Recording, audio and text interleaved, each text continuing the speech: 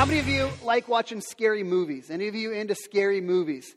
I will admit, I hate scary stuff. I get terrified, I shake, I shiver. I'm not into it. I worked in youth ministry, and we took these kids to the corn maze down in Union Gap. And it happened to be on one of those nights that they had the scares in the corn maze. Now, how many of you have been to the corn maze and they've got the scary people in there? Now, I just hate it. And so I am walking through this corn maze just expecting, around every corner, I'm expecting some scary guy to jump out and say boo. And I'll just be honest, I scream like a girl every time. Like this high-pitched, ah! Every time.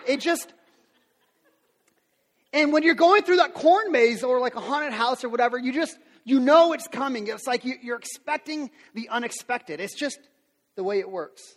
That idea of expecting the unexpected is kind of similar to the book of Judges. Because as we study this book of Judges, man, it's a book that really keeps us on our toes. Because the unexpected is always just around the corner. Because when you read through the book of Judges, there are some stories that you read and you're like, that's in the Bible?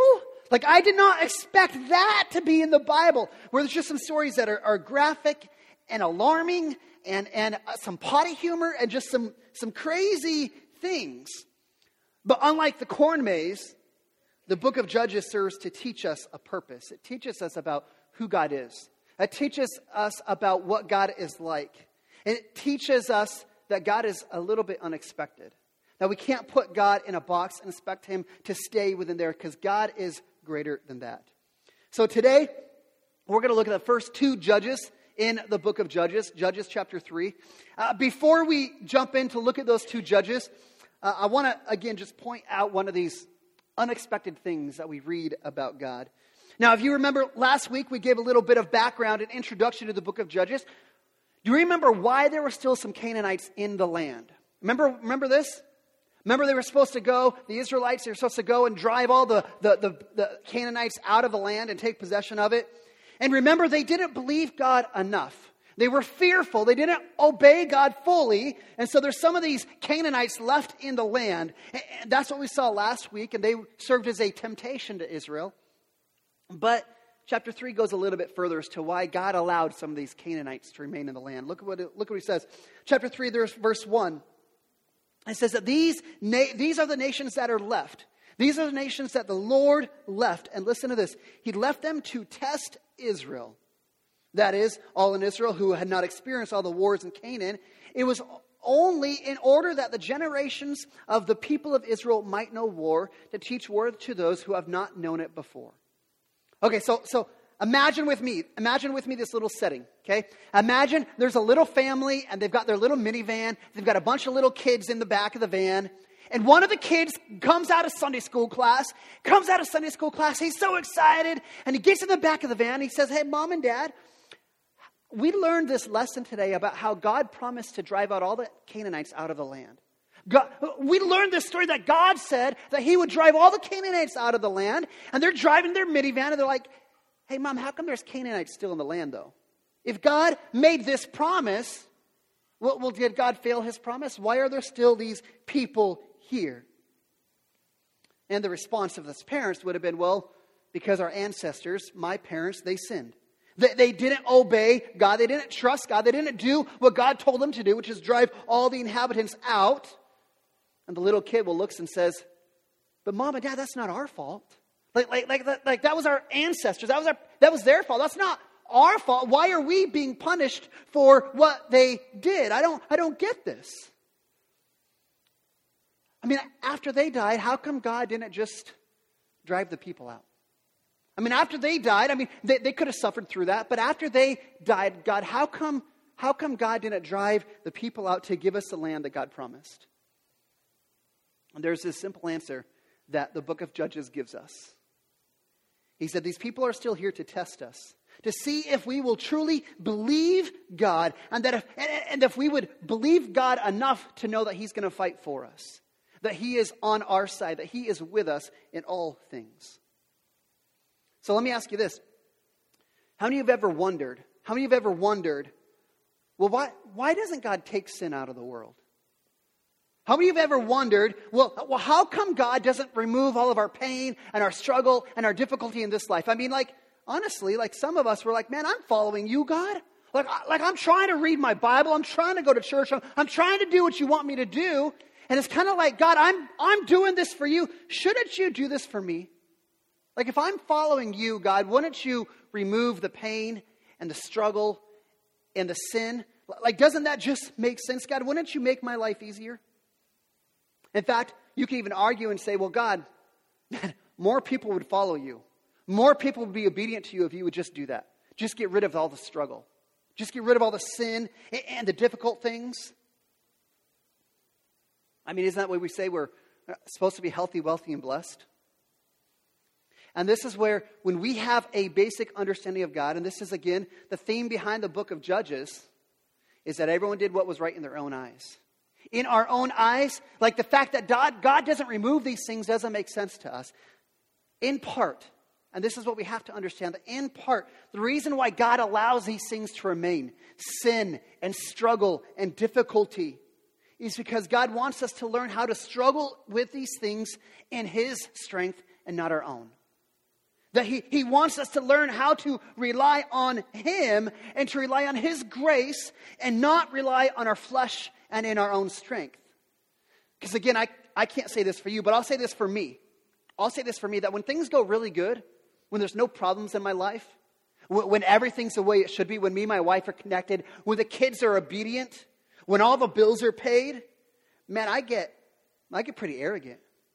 I kind of get that season where things are going good. I'm like, well, I don't need to pray because I already got things figured out. Well, I don't need to give this to God because, look, everything's going so good anyways. And I have this tendency when things are going good to rely on my own strength and to think I'm good enough. And this is where God is trying to get our attention to help us understand. He leaves these things in our life so we learn how to lean on Him. In fact, the Apostle Paul is a godly man. He wrote Bible. Like, any of you wrote Bible? Nobody wrote Bible? I didn't. The Apostle Paul wrote Bible. He's like a spiritual giant. Of course, if anybody's going to be blessed by God, it's the Apostle Paul. I mean, he's great. But this is what Paul says. He describes to the Corinthian church about a thorn in the flesh that tormented him. We don't know what this thorn was. It could have been a physical or a spiritual or emotional affliction. But in fact, 2 Corinthians chapter 12 says, Paul says 3 times, I pleaded with God about this to take this away. And God said, my grace is sufficient for you. My power is made perfect in weakness. Listen, if you look at the circumstance of your life right now and you're like, man, there's some pain in it. There's some difficulty. I feel some struggling. Man, I want to just help you to take heart in that. Because it's in those moments that the relationship with God becomes real. It's in those moments where the relationship with God becomes personal. And you begin to experience His presence on a whole different level. In fact, we're told in Scripture that God disciplines those whom He loves. And God is He's not bringing things back to you to shame you. He's bringing you back so you come back to Him. That the difficulty is meant so we learn how to lean and trust in Him and lean into Him.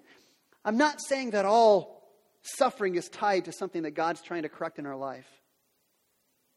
But this is an unexpected and almost surprising idea about God. That sometimes God puts difficulty in our lives. He puts suffering and hardship to teach us what it looks like for us to trust in Him, to put our hope in Him and not in ourselves. It's one of the beautiful things about this book is expecting the unexpected. And that's when we're introduced to our first judge, a judge by the name of Othniel. Look at verse 7. It says, the people did what was evil in the sight of the Lord. They forgot the Lord their God, and they served the Baals and the Ashtoreth. You see that word? He said they did evil. You know what evil is? Now, we have this idea. We think about evil, and we think about, well, evil is somebody else out there, right? Evil is those people that do the things I don't do. Evil is those people who murder. Evil is those people who do all that bad stuff. Really, really bad people. It's not us. Like we're good people, right? But do you see what God says is evil? It's almost unexpected, because the way that God defines evil probably affects every one of us in this room, and probably describes us to some extent. He says to these people, he said, you did evil, you forgot your God. Which doesn't mean they completely forgot, they didn't know who he was, but it means they no longer allowed God to control them. Now they had this head knowledge of who God is, but they didn't allow that knowledge to affect their heart and change actually how they live. And so what is evil? Evil is when we forget God and when we pursue other things above God. That is what evil is. It's that when we forget to allow our life to be dictated by Him, we begin to pursue other things looking for the blessing that God offers us, the fulfillment that God offers us, the peace that God offers us. That is what evil is. So the people, they do evil in God's sight. And it says that God gives them over to this guy, and I'm not even going to read his name. Adam, you did a great job reading his name. Good job. And they served him for 8 years. 8 years. After 8 years, they finally cry out to God. God, we need your help. And notice, this is all that the Israelites contributed to this whole story. All they did was do evil and then cry out to God. And then what does God do? God raised up and to deliver by the name of Othniel. Now, Othniel is a guy, maybe you remember him from last week. He was the guy that we looked at from chapter 1. Othniel would have been a guy that we expect to be a ruler. We expect him to be a judge. When you look at the background I've mentioned in chapter 1, Othniel is a guy who faithfully fought for God. He faithfully drove out the Canaanites. And so God said, here's what I want you to do. Othniel, man, he was faithful to that. He said, God, that's what you said. I'm going to go do it. God said, I want you to marry only Israelite women. I don't want you to marry any Canaanite women. And so what does Othniel do? He marries an Israelite woman. He obeys. Like you look at this, Othniel, he comes from the family of Caleb. He's got this great family background. Othniel's a guy that we expect to be a leader. We expect him to be one of God's people, right? I mean, he obeys. He's married the right kind of woman. He's got the right kind of a background in history. In fact, when you look in the book of Judges, he's the only judge that is presented without a flaw. Every other judge, man, they get progressively worse. They just do dumb things. Othniel is not presented that way. You might think, well, Othniel, man, he's the guy that we should look. But look at how God describes Othniel. Verse 9. Look at this. It says, the Lord raised up a deliverer for the people of Israel. Othniel, the son of Kenaz, Caleb's younger brother. And look at verse 10. It says, the Spirit of the Lord was upon him, and he judged Israel. And he went to war, and the Lord gave Cushan-Rishathaim, king of Mesopotamia, into his hand. You notice who the emphasis is on? As great as Othniel is, as good of a leader as he is, the emphasis here is not on Othniel. The emphasis is on God. Look what God did. God raised up a deliverer. God raised up Othniel. Look what he did. The Holy Spirit was upon Othniel. And the Lord gave the king over into his hand. The whole idea is God's the one who does the work. God empowers Othniel for the position and for the work that God was going to give him. God gives him the victory. Verse 11, after God gives him the victory, the people enter into rest. This is the idea of not just like rest from war, but it's this idea of peace and shalom. That everything in life is the way it should be. There's this sense of completeness. They're going to experience that rest for 40 years until Othniel dies.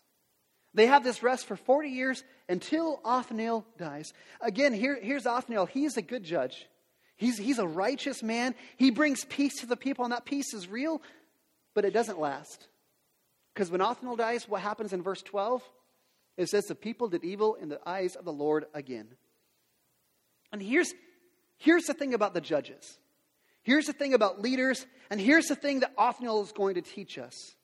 Listen, good leaders, they are going to help us find God's will.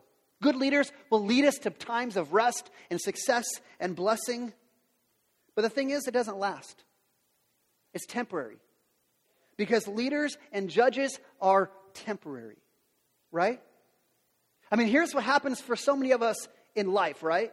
Is we're going through life, we're going through difficult circumstances, and we begin looking for someone who can give us input. We begin looking for a leader, an answer, a mantra. We're looking for someone who can tell us how to find peace, how to overcome the difficulty, whatever it happens to be. So you've got a marriage problem.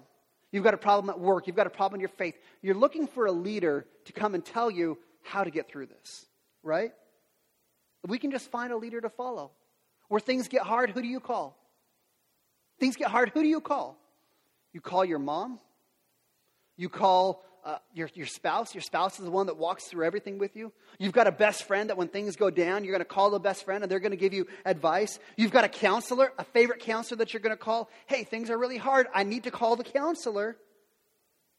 But here's the problem. Leaders are temporary. Leaders will fail. And so we look to all these people. Hey, I've got this problem. Come and rescue me. Come and make this better in my life. In fact, I worked with this couple a number of years ago. A great couple, love them, got to do their wedding for them. And I'm working with them through this wedding. When they get married, and every time there's an argument, we need to call Kevin. We need to call Kevin. We've got this problem. We're not going to argue it amongst ourselves. We need Kevin to come and tell us how to solve this. I had to tell him, I'm going to fail you. You can't keep doing this. I'm not the answer to your problems.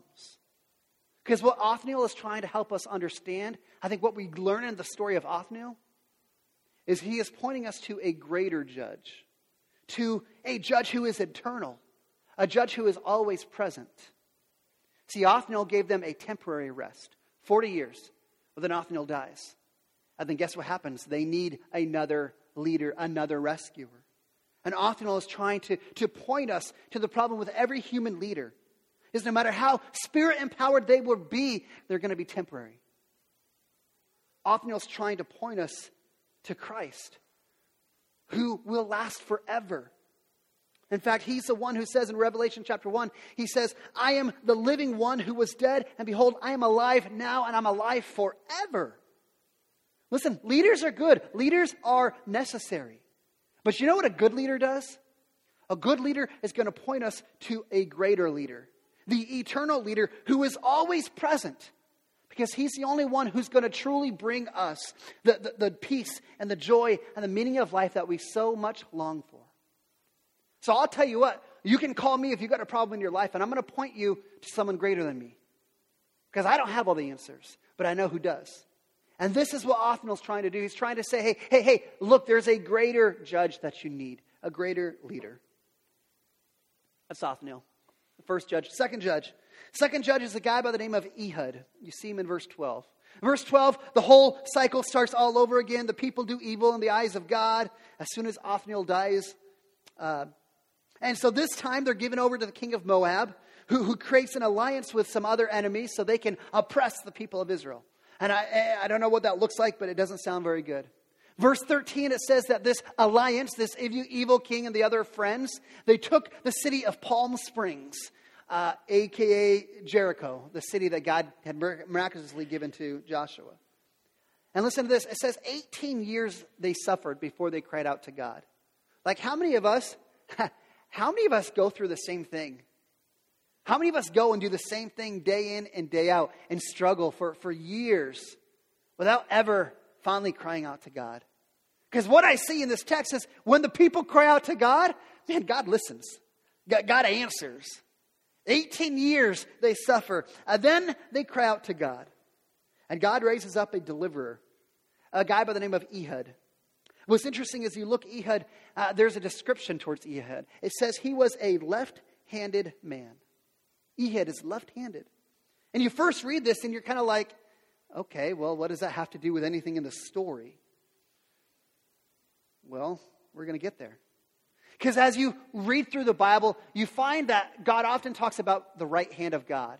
And it's always in a positive light. The right hand is always a symbol of power and authority, right? I mean, this is what happens where God, it says that God swears by his right hand. That Jesus, where does Jesus sit next to God? He sits on the right hand of God. And so you see this idea that it's always talking about the right hand of God. Why is that? Because let me just, how many of you are right-handed? How many of you are left-handed? How many of you in here are left-handed? Okay, most of us are right-handed. Most people are right-handed, not because we're better.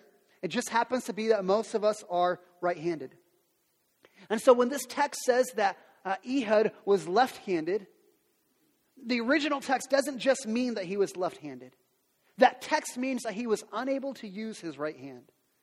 So very likely, Ehud is a guy who has his right hand paralyzed or disabled in some sort of way.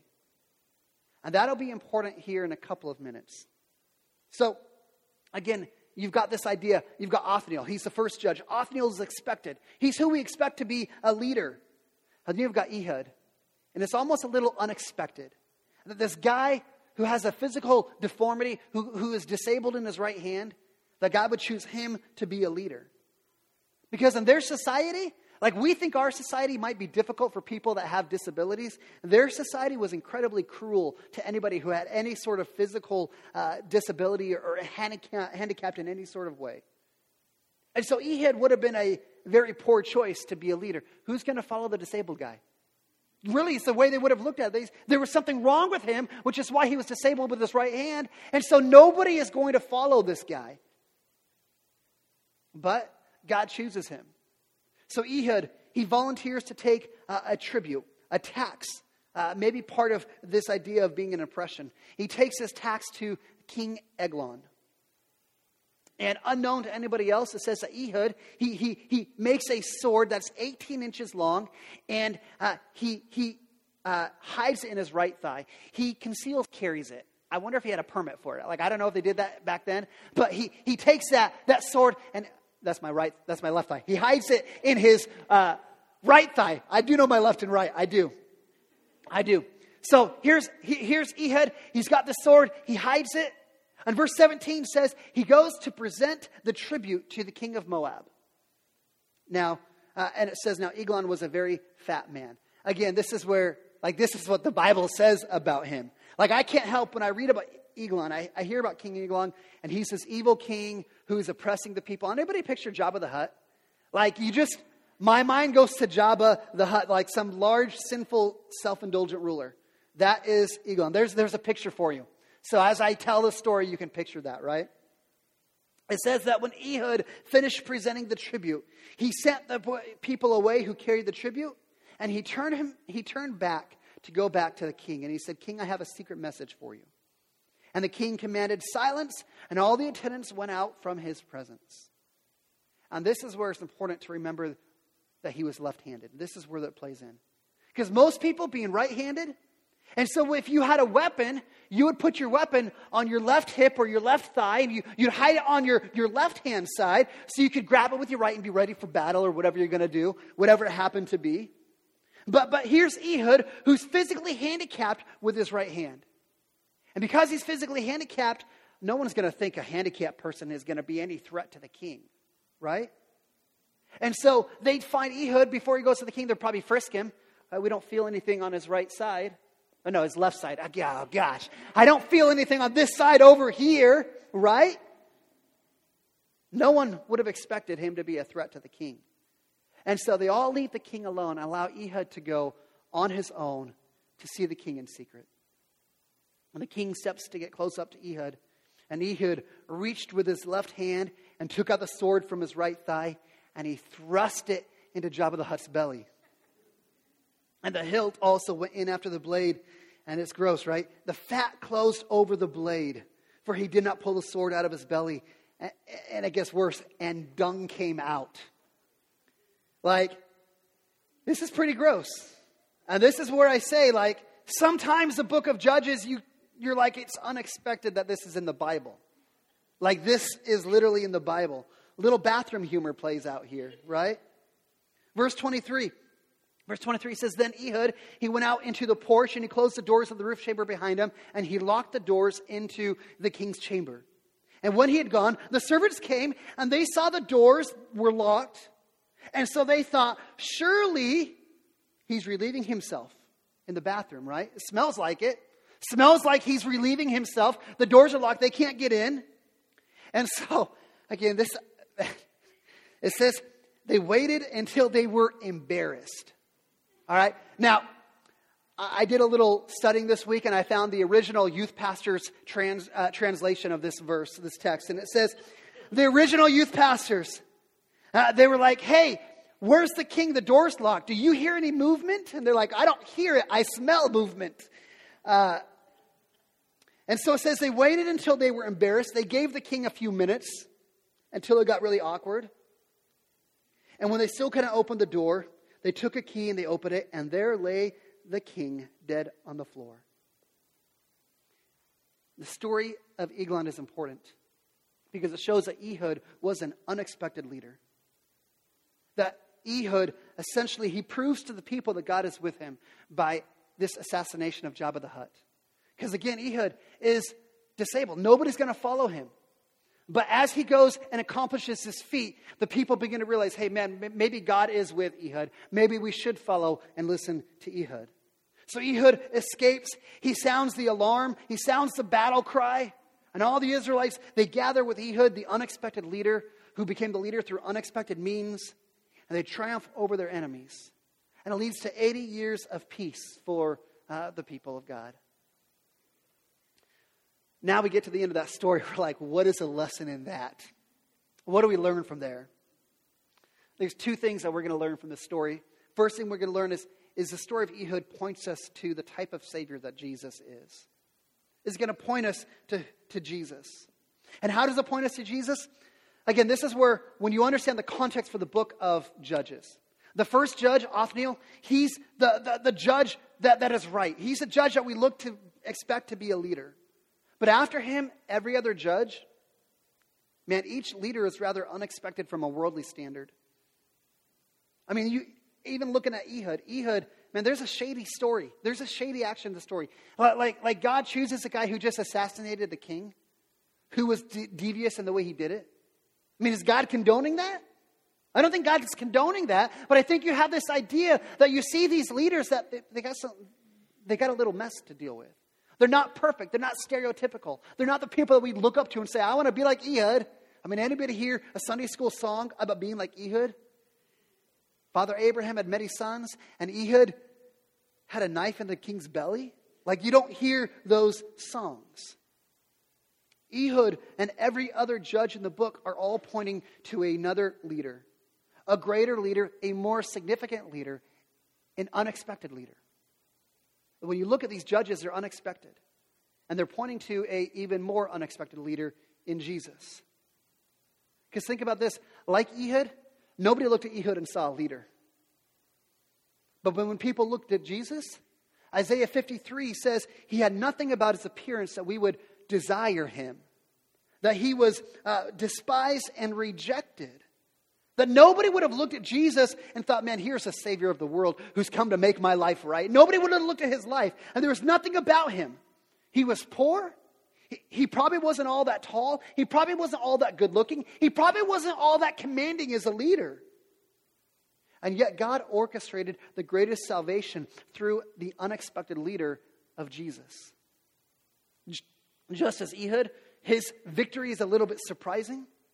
Jesus' victory is just as much as a surprise to the forces of evil. Because if you remember the gospel stories, the enemies of God thought, man, we win.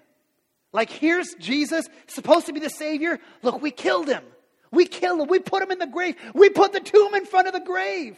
Now, we put the rock in front of the grave. We put the stone in front of the grave. We win. They're like, we have defeated the Savior.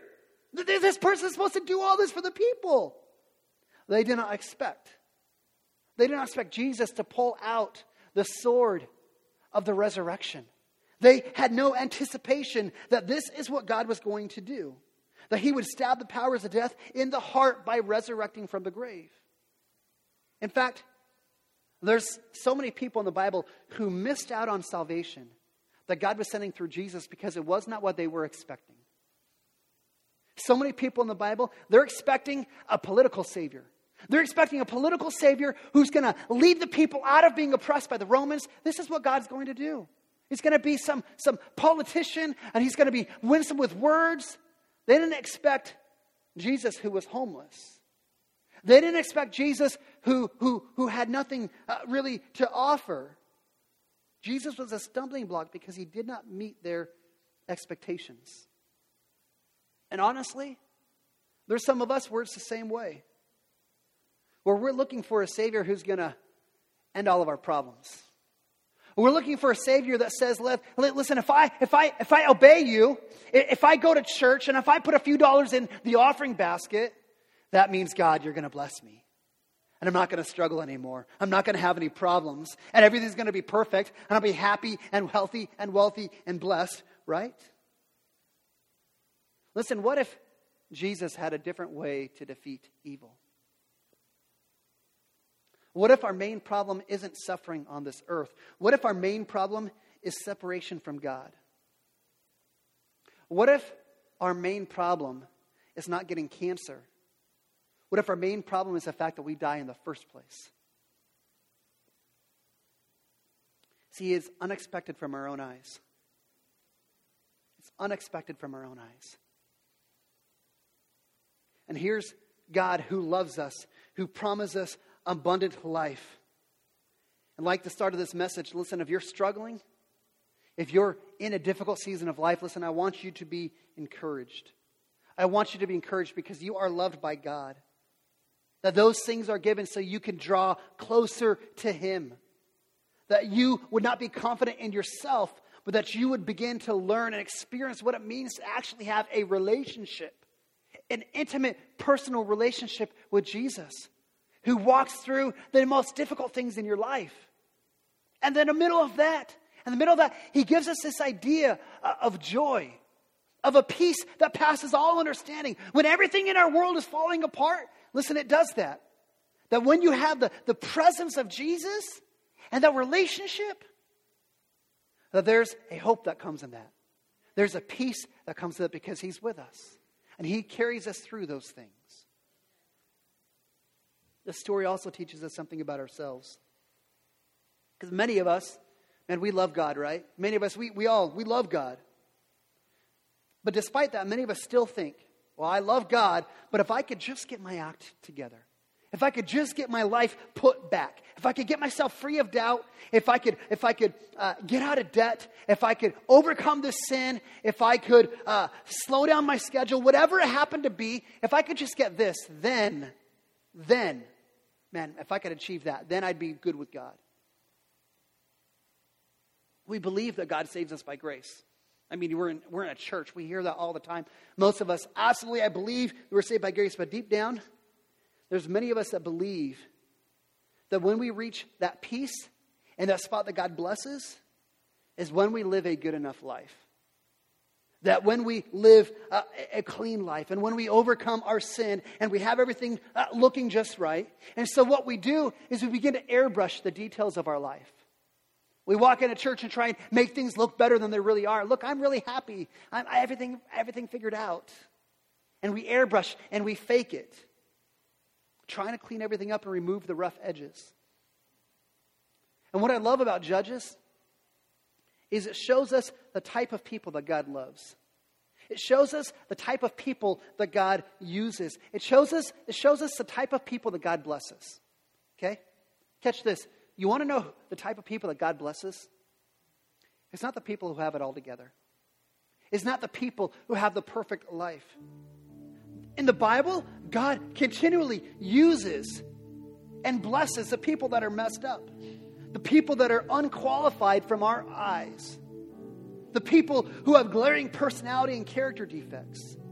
The people who you and I, most of us would say, those people are unusable by God. Those are the people that God often uses and blesses. The people that you and I call sinners. See, this is where we have to understand God is a God of grace, not a God of works. That God takes the people in the margins of our society. He takes those people in the margins of our society in order for us to see that salvation comes from God. Salvation comes from God and not our wisdom and not our strength and not our abilities, but it's something that God gives to us as a gift. In fact, the Apostle Paul says in 1 Corinthians, he says, think back to us when God saved us. He says, not many of us are wise or influential. Not many of us come from noble birth. Most of us are rather weak physically and spiritually and morally. And then Paul says, God chose the foolish things in the world to shame the wise so that we would not boast. And I begin to think about, man, God, I want to have that blessing. I want to have that help in my life. I want to have that ability. You see what it comes from? It doesn't come from us being so great. It comes from the blessing and the gift of God. The greatest person in the kingdom of God is not the person who has it all together. It's the person who sees their sin and repents of it without excuse. It's the person who knows the grace of God. The person who can repent of their sin without bitterness. It's the person who knows that God has a purpose for them. It's a person who is humble enough to be transparent. Remember this idea from a couple of weeks ago that we would be naked and unashamed. The person who can just say, here's where I'm at. Here's where I am, God. And when we do that, you know what God does? God takes our meager offerings. God takes the weak people of the world and transforms him. It does something beautiful. And we read about these guys like Ehud and Deborah and Samson and the Apostle Paul and Pastor Kevin. That God takes the weak people who just say, God, here's what I've got. I'm not going to fake it. I'm not going to try and get everything together. I'm just going to give what I have to you. And God takes that and blesses that. And I love that this whole book, written hundreds of years before Jesus was born, continually points us back to our need for him, to our need to lean on him, to trust in him, not to trust in our own wisdom, not to trust in our own strength, not to trust in all that we can do, but continually point us back to our need for him. Let me pray for you.